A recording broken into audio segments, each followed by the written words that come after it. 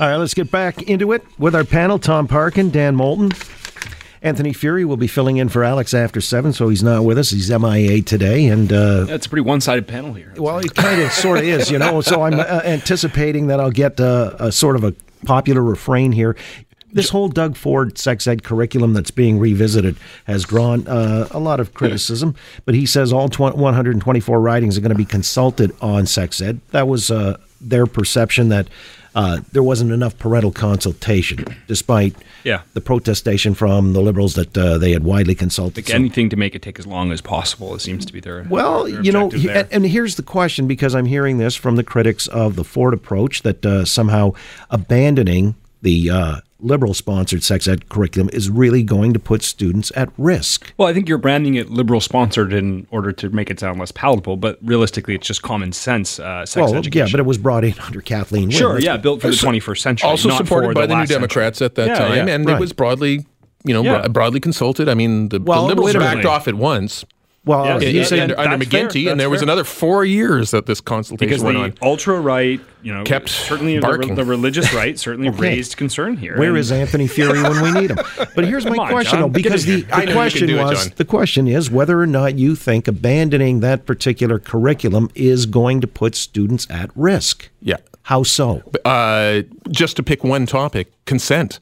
Yeah, I mean, like, great. You can say, okay, it's great that parents teach their kids about sexuality, right? And I'm going to put that argument aside, but my children, I don't want them to be victims of somebody who did not teach their child about when yes is yes and no. Mm-hmm. And I can rely on a teacher to do that in a curriculum. I can't rely on somebody else's parent. I don't know what they think about rape.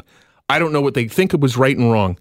So somebody at least is going to tell every child. Tom, aren't you being presumptive? I mean, here's the thing, that this may yet come to pass that consent is part of the curriculum after consultation. Doesn't that make sense? That's the common sense that Dan's talking about. But the question would be, what is it in this curriculum that they don't like, and why would they take everything away, including things that I thought were because they're just radical. Incontestable. Well, are they really radical? Look, like Sam Oosterhoff, who's now the parliamentary assistant to the Minister of Education. I think that he thinks hey, God is in me, Margaret is too radical for the teaching in our elementary schools. This is a guy with a very radical set of beliefs about what should be taught in our schools. Someone who was homeschooled, didn't go to actual public schools, to be frank. But we're talking about a step back away from teaching things like, as Tom raised, consent, teaching how we talk about LGBT issues in the 21st century. Right.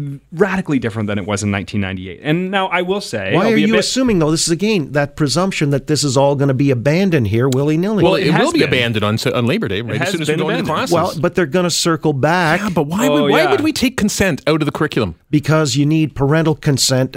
You want to build a consensus. If there's something in this curriculum that was changed, I would like to know from Mr. Ford what exactly it is that he has a problem with. I think because if it's consent, I have a big problem with him. I don't think it is. If he doesn't have a problem about teaching kids about consent, I'd be surprised. I would be surprised if it's not in a new curriculum. But let the kids I would be surprised if that's year. Not in the new curriculum. Yeah, but a lot of the people that were opposed to this new curriculum thought that it was socially radical. We were on this panel last week talking about this, and that's one of the things we heard from a panelist, was that they felt that teaching, the quote-unquote gay agenda, or however they want to sort of frame and scaremonger about it, is the problem here. And that is deeply concerning, that they have reacted to a ultra-right part of their party and said the social conservatives that we're going to remove this curriculum based on your particular concern that kids are being taught that, I don't know, that there's a sexuality spectrum, that people have, that there are men who are in love with men and women who are in love with women.